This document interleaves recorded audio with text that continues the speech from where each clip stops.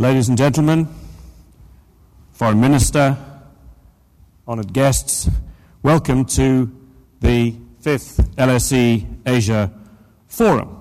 And today we are discussing, as you know, the theme of China and the world, the challenges of change. And we are delighted to see so many alumni and other friends of the school at the forum, and all of those who have come here from London hope to have the chance of talking to you during the day. These Asia Forums are a symbol of the importance that China and Asia has for the LSE. Probably 20% of our students are from this region. We have around 600 Chinese students in the school at the moment. And of course, our connection with Asia goes back a long way. And the presence of Foreign Minister Yang Jiechi, who is an alumnus, is a testimony to that long-standing connection. And we look forward to hearing from him in just a moment. Before I ask him to speak, however, let me thank all of those who have decided to join us, and thank you for appearing very early in the morning. I told the Minister that there was no doubt that LSE alumni would get up early when he apologised for the fact that he was here early. But that has allowed us to have a good early start to the day, which I think will be a very full one. And so it's actually rather good that we are getting going promptly. I'd like to thank our forum supporters who are listed behind me, and also particularly to thank the Chinese Institute for International Studies and its director, Professor Chu, and I would like to ask him to speak to us briefly before we hear from the Minister. Professor.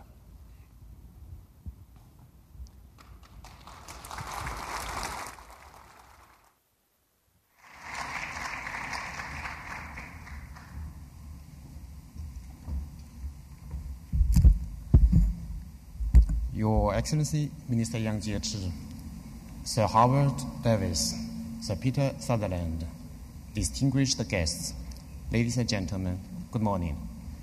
It's my honor to address this prominent gathering, and as a sole host of the 5th LSE Asia Forum, I have the great pleasure to welcome you all on behalf of the China Institute for International Studies. I would like to take this opportunity to wish every success to this forum. LSE has been long famous for its innovation and contribution to the social sciences. Regarded as a leading pioneer in the fields as economy and international relations, LSE enjoys a profound reputation worldwide, let alone the 15 Nobel Prize winners and so many national leaders coming out from the school. My institute, CIIS, is the first institute of international studies founded in the People's Republic of China. We are at the same time a national center of international studies, a think tank of the Ministry of Foreign Affairs of China, a platform for Track 2 diplomacy, and an active actor in public diplomacy. As always, we cherish the opportunity in collaboration with LSE, and I believe the cooperation we have with LSE on this ongoing Asia Forum will certainly lay a new foundation for our future cooperation with LSE. Ladies and gentlemen, today is a very important occasion, an opportunity for us all to understand better China and the world. It's our good fortune to have His Excellency Mr Yang Jiechi, Minister of Foreign Affairs of China, but also a brilliant LSE alumni, to address our forum. Ladies and gentlemen, please join me in giving a warm welcome to His Excellency Mr Yang Jiechi.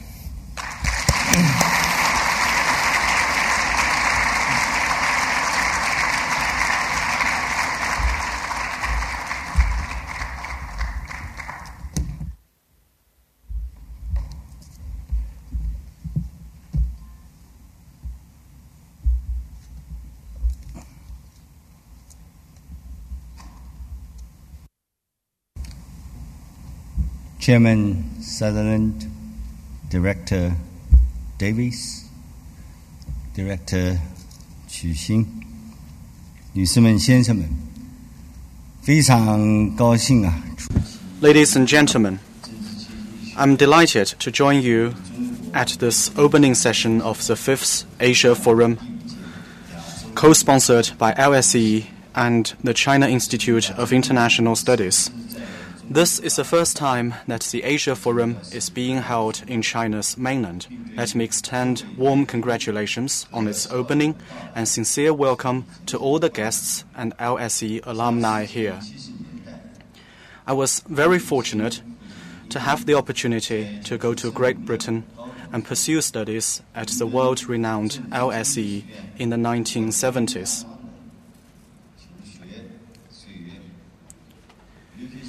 You can imagine that, as a student, I had to study very hard, and yet I found my time at LSE most rewarding and memorable.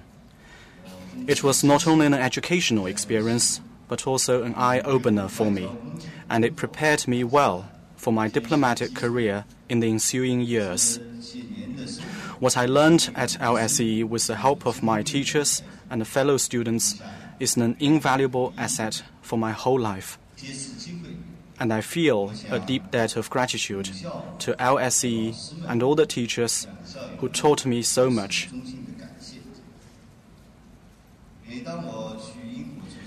Let me tell you that each time I returned to Britain after leaving LSE, I would try to take some time from my crowded schedule to retrace my steps back to LSE campus, to feel like a student again and renew friendship with school professors and other faculty members.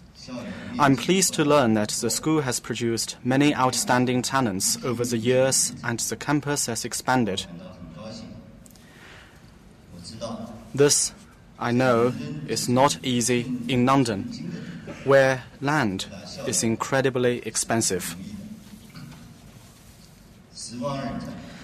Time flies. More than 30 years have passed since I left LSE. The school has gone through many changes, but the world that we live in has gone through even bigger changes. This was particularly true in the last 10 years, the first decade of the 21st century. It was a decade of crisis and transformation and of cooperation and development.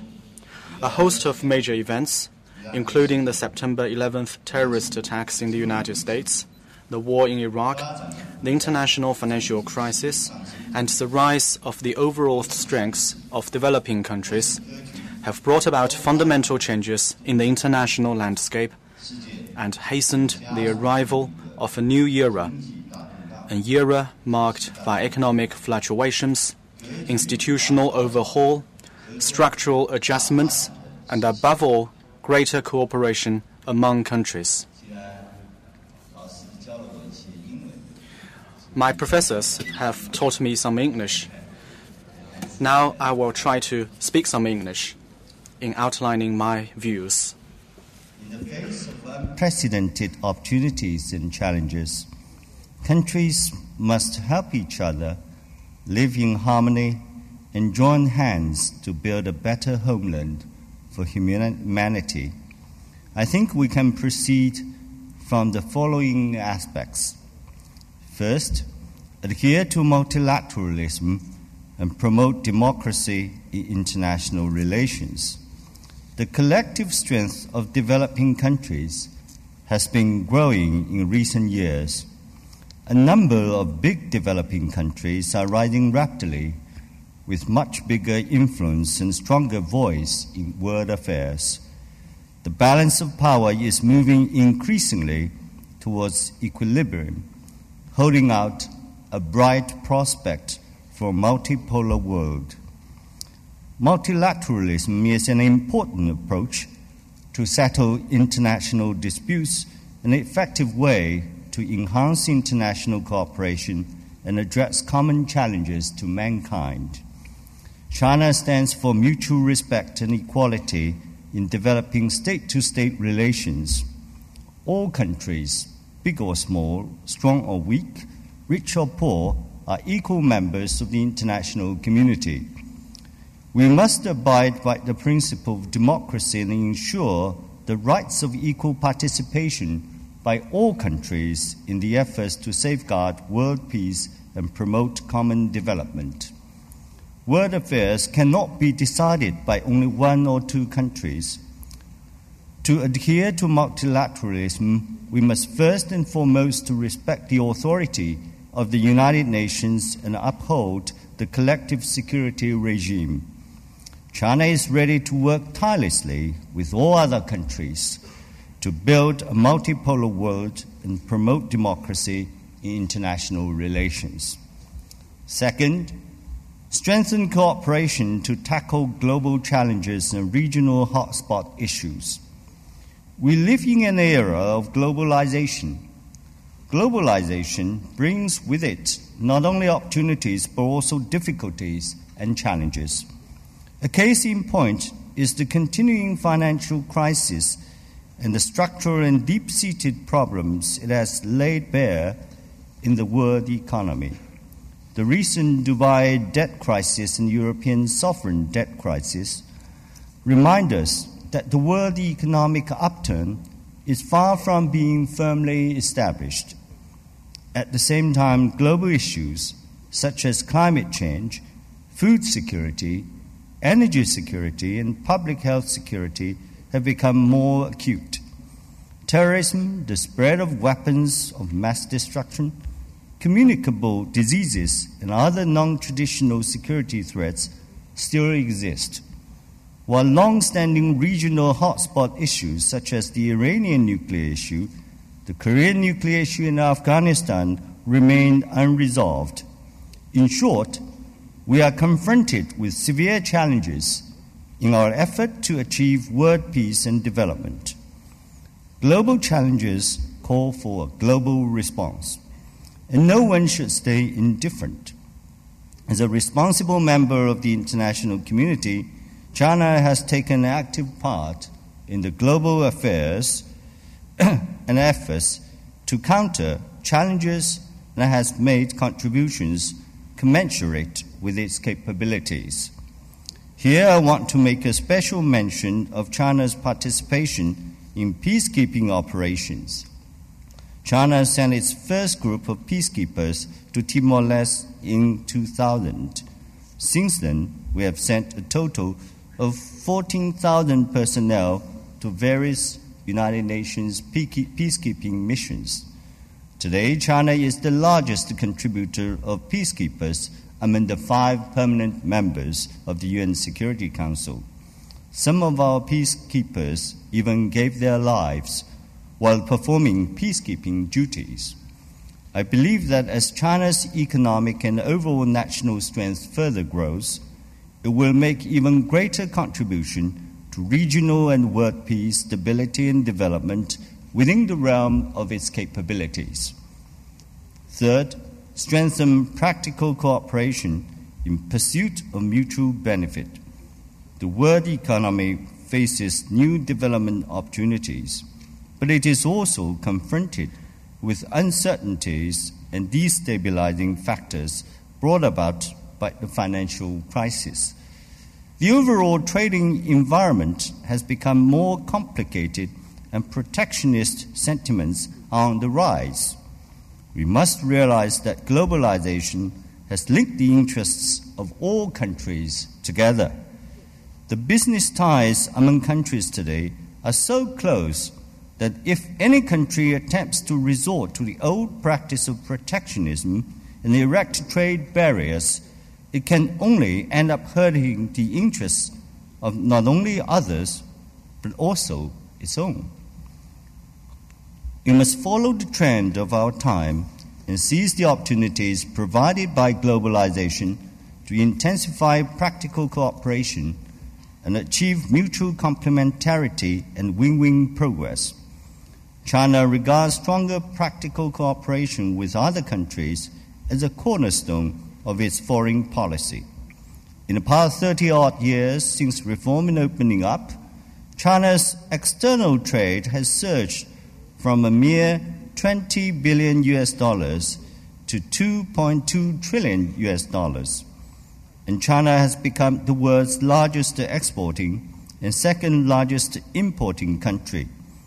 In conducting cooperation with other countries, we lay emphasis on mutual benefit and seek to expand common interests, and we aim to promote world development through our own development.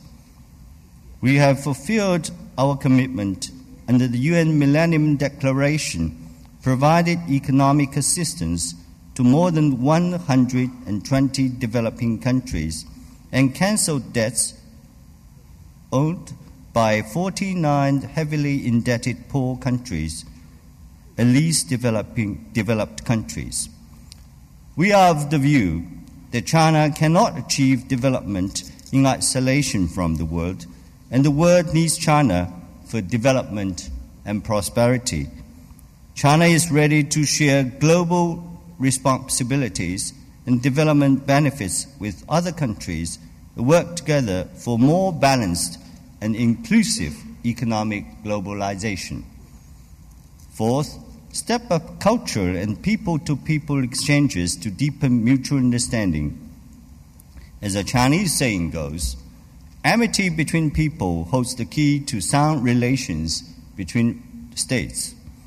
There cannot be sound state-to-state relations in the absence of mutual understanding among the people. We live in a diverse world, and we must view such diversity with an open and inclusive mind. We must treat each other as equals, respect the unique historical and cultural background of each and every country, and respect other countries' right to choose social systems and development paths suited to their national conditions. We should endeavor to find common ground and seek harmony in this diverse world. Push forward development through exchanges. Since reform and opening up, China's cultural and educational exchanges with the rest of the world have flourished. We have received a total of more than 1.6 million students from over 180 countries and regions. Every year, the Chinese make over 50 million visits to different parts of the world, and more people are choosing to study abroad. There are now about 200,000 Chinese students in Europe, and more than 100,000 of them are studying in the United Kingdom. The UK has hence become home to the largest Chinese student community in the EU. I'm gratified to note that as a top-notch institution of higher learning, LSE has attracted a large number of Chinese students. I want to stress here that China needs to learn more about the world, and the world also needs to know more about China. We will continue to enhance culture and people-to-people exchanges with other countries and encourage different civilizations to cast aside suspicions and misgivings and learn from each other with an inclusive spirit. Only in this way can our world become a better and more colorful place. Ladies and gentlemen, it is true that China has achieved notable economic and social progress, but it is still at the initial stage of socialism and will remain so for a long time to come. China has a big population and weak economic foundation, and its development is uneven. We are keenly aware of the realities we face and the difficulties we must overcome in order to achieve development in the 21st century. To ensure a better life for the 1.3 billion Chinese people, we must focus all our effort on development, follow a path of peaceful development, pursue win-win strategy of opening up and foster a peaceful and stable external environment. We want to join the rest of the world in an unremitting effort to build a harmonious world of enduring peace and common prosperity. Ladies and gentlemen, today LSE graduates are active across the world. As a bridge, they have facilitated cooperation among countries and friendship among peoples. In my view, we should not only be a good bridge, but also build more bridges to further promote educational and cultural exchanges between countries. This Asia Forum has given us a platform and an opportunity to explore together ways to meet global challenges and open up new vistas for future development. In conclusion, I wish this forum a crowning success. Thank you very much.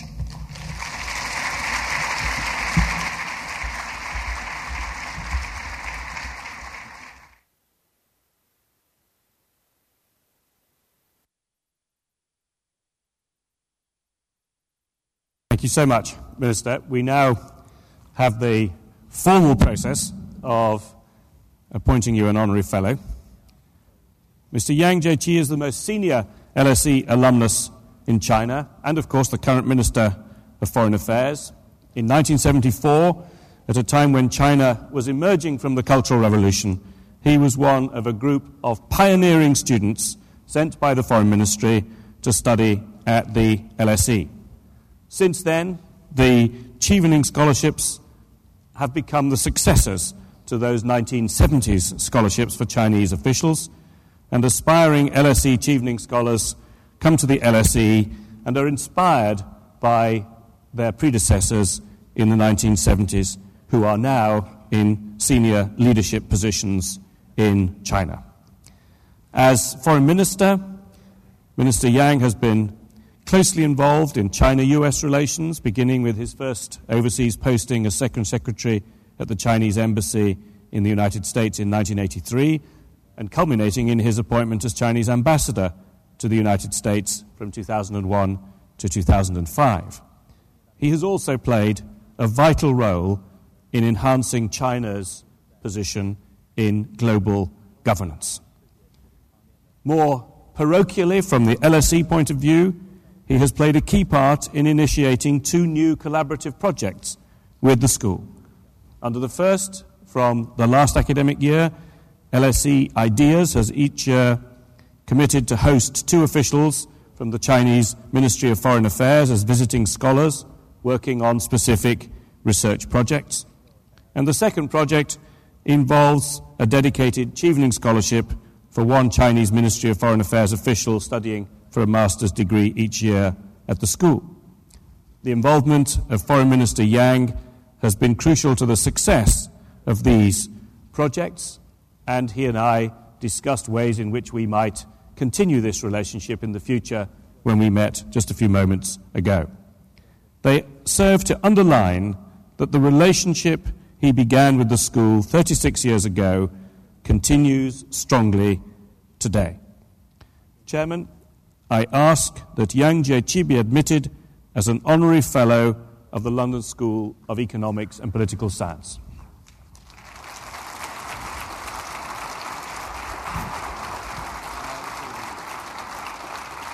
Authority of the Court of Governors, I admit you as an honorary fellow of the London School of Economics and Political Science. Thank you very much indeed.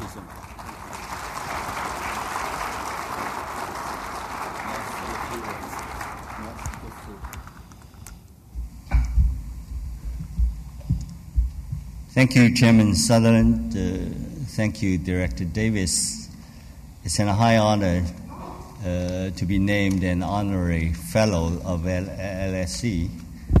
I have been a student of LSE, although I left the school quite some years ago, because the school has taught me a lot.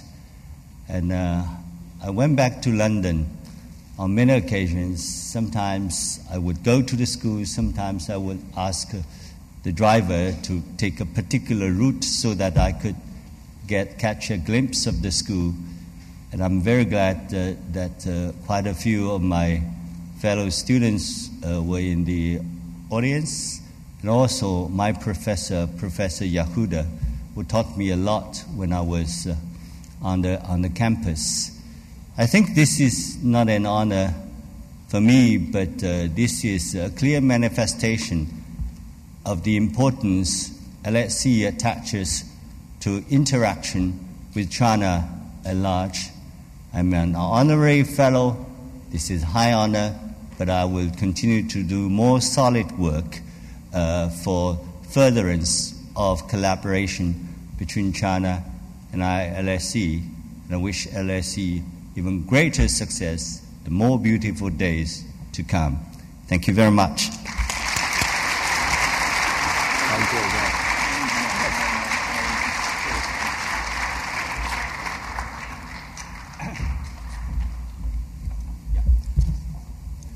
Thank you.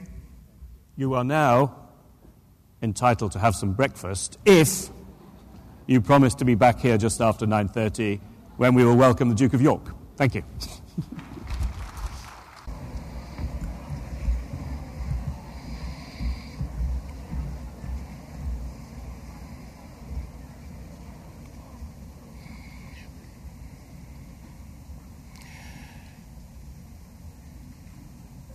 Ladies and gentlemen, as chairman of the London School of Economics Board of Governors, let me say that to participate in this particular conference is already an honor because of its palpable success as demonstrated by the numbers that are present here today. And I think that that success is therefore ensured by your engagement, which is another demonstration of the loyalty that so many of you feel towards the school. Thank you for your support and for this testimony. I'd like to take the opportunity to reiterate what Howard Davies said earlier. LSE is very grateful indeed for all the support given to us by our sponsors and supporters. It's very much appreciated. I'm proud on behalf of LSE to welcome His Royal Highness the Duke of York to our Asia Forum. We're delighted that the Duke has found time to be with us today, and we look forward to hearing from him shortly. Before I introduce the Duke, I'd like to say a brief word about what makes LSE special. It's always been part of the school's mission to reach out from the academic world to the real world of government and business. And with the majority of our students and many of our staff coming from outside the UK, the LSE is a university with global interests and influence. And this is graphically demonstrated here today. We hope that we have something of value to bring you in China, as indeed the foreign minister suggested we most definitely had earlier this morning. This crucially important country, in a crucially important moment of time, is a connection which is valuable indeed for both sides. The Duke, as many of you will know, is the UK's special representative for international trade and investment. It's very much in this capacity that he is in Beijing and speaks to us today. He has held this position since 2001, after 22 years of distinguished service in the Royal Navy. Your Highness, it's a great honour for LSE that you've kindly agreed to join us here today, and therefore I'm delighted to invite you to speak to us now.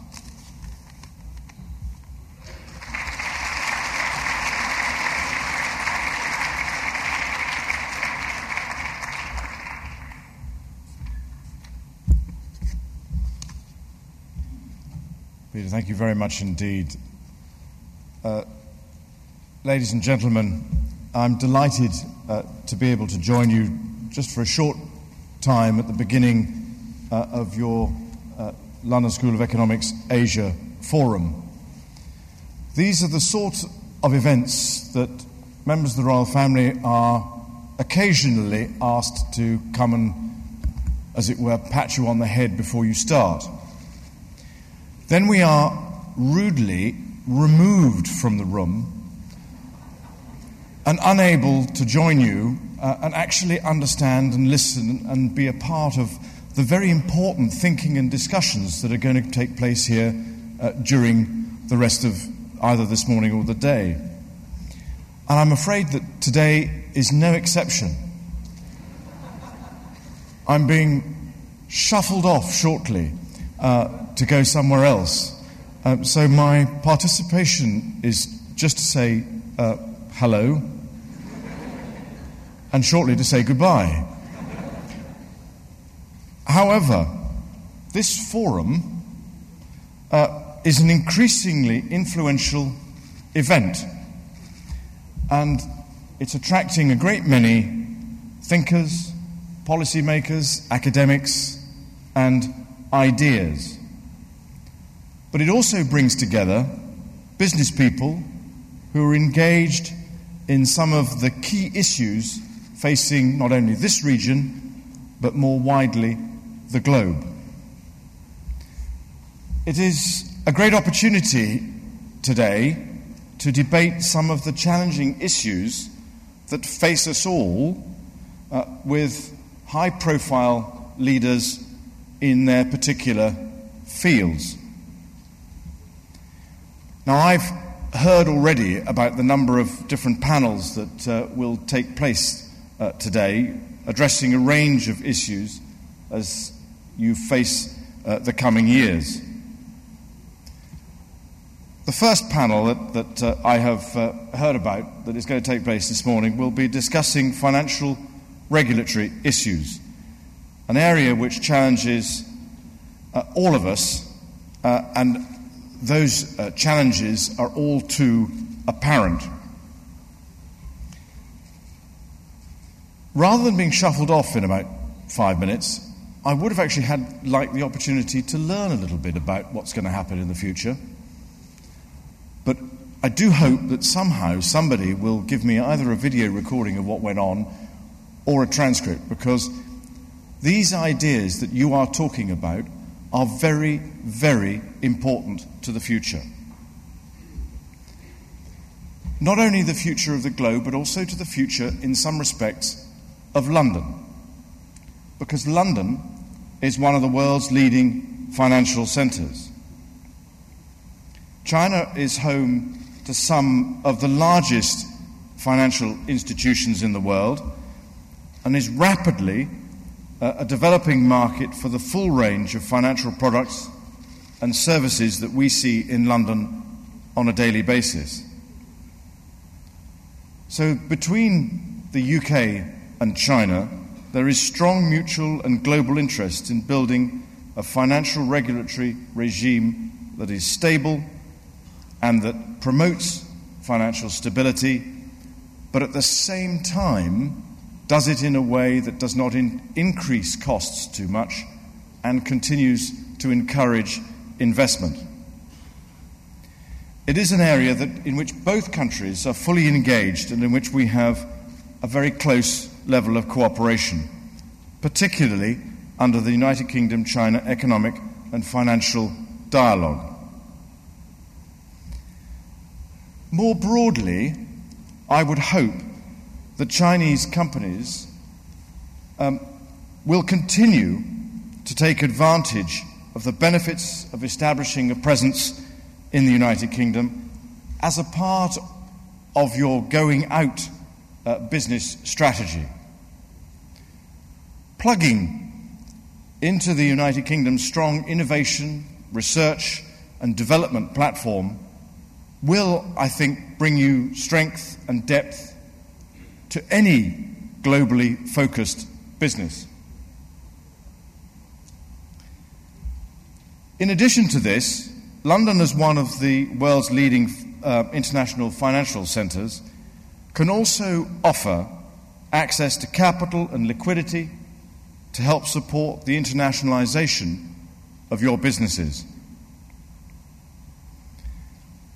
Now, the United Kingdom and the London School of Economics in particular lead the world in research and education in the areas of finance and economics. The links that have been established through that experience and through the long collaboration that has taken place make a huge contribution to the relations between the United Kingdom and the world. This is not just with China or just with Asia, it is with the world. And that is in the field of business, government relations, academics, and in other areas. These links go from strength to strength. And just one example, because this year we estimate that there are going to be over 80,000 Chinese students studying in the United Kingdom. And there are a growing number of British students that are beating a path to China. The UK's higher educational institutions, and I would say this, wouldn't I, are among the best in the world. And I would also add that the London School of Economics is amongst the best of those. So today, I wish this forum and the continued collaboration between academia and China and in Britain every good fortune. I hope that you have a really, truly interesting day, and my apologies and sadness that I can't stay here to learn more about the very interesting discussions that you are going to have. In the meantime, have a wonderful day, and thank you for listening.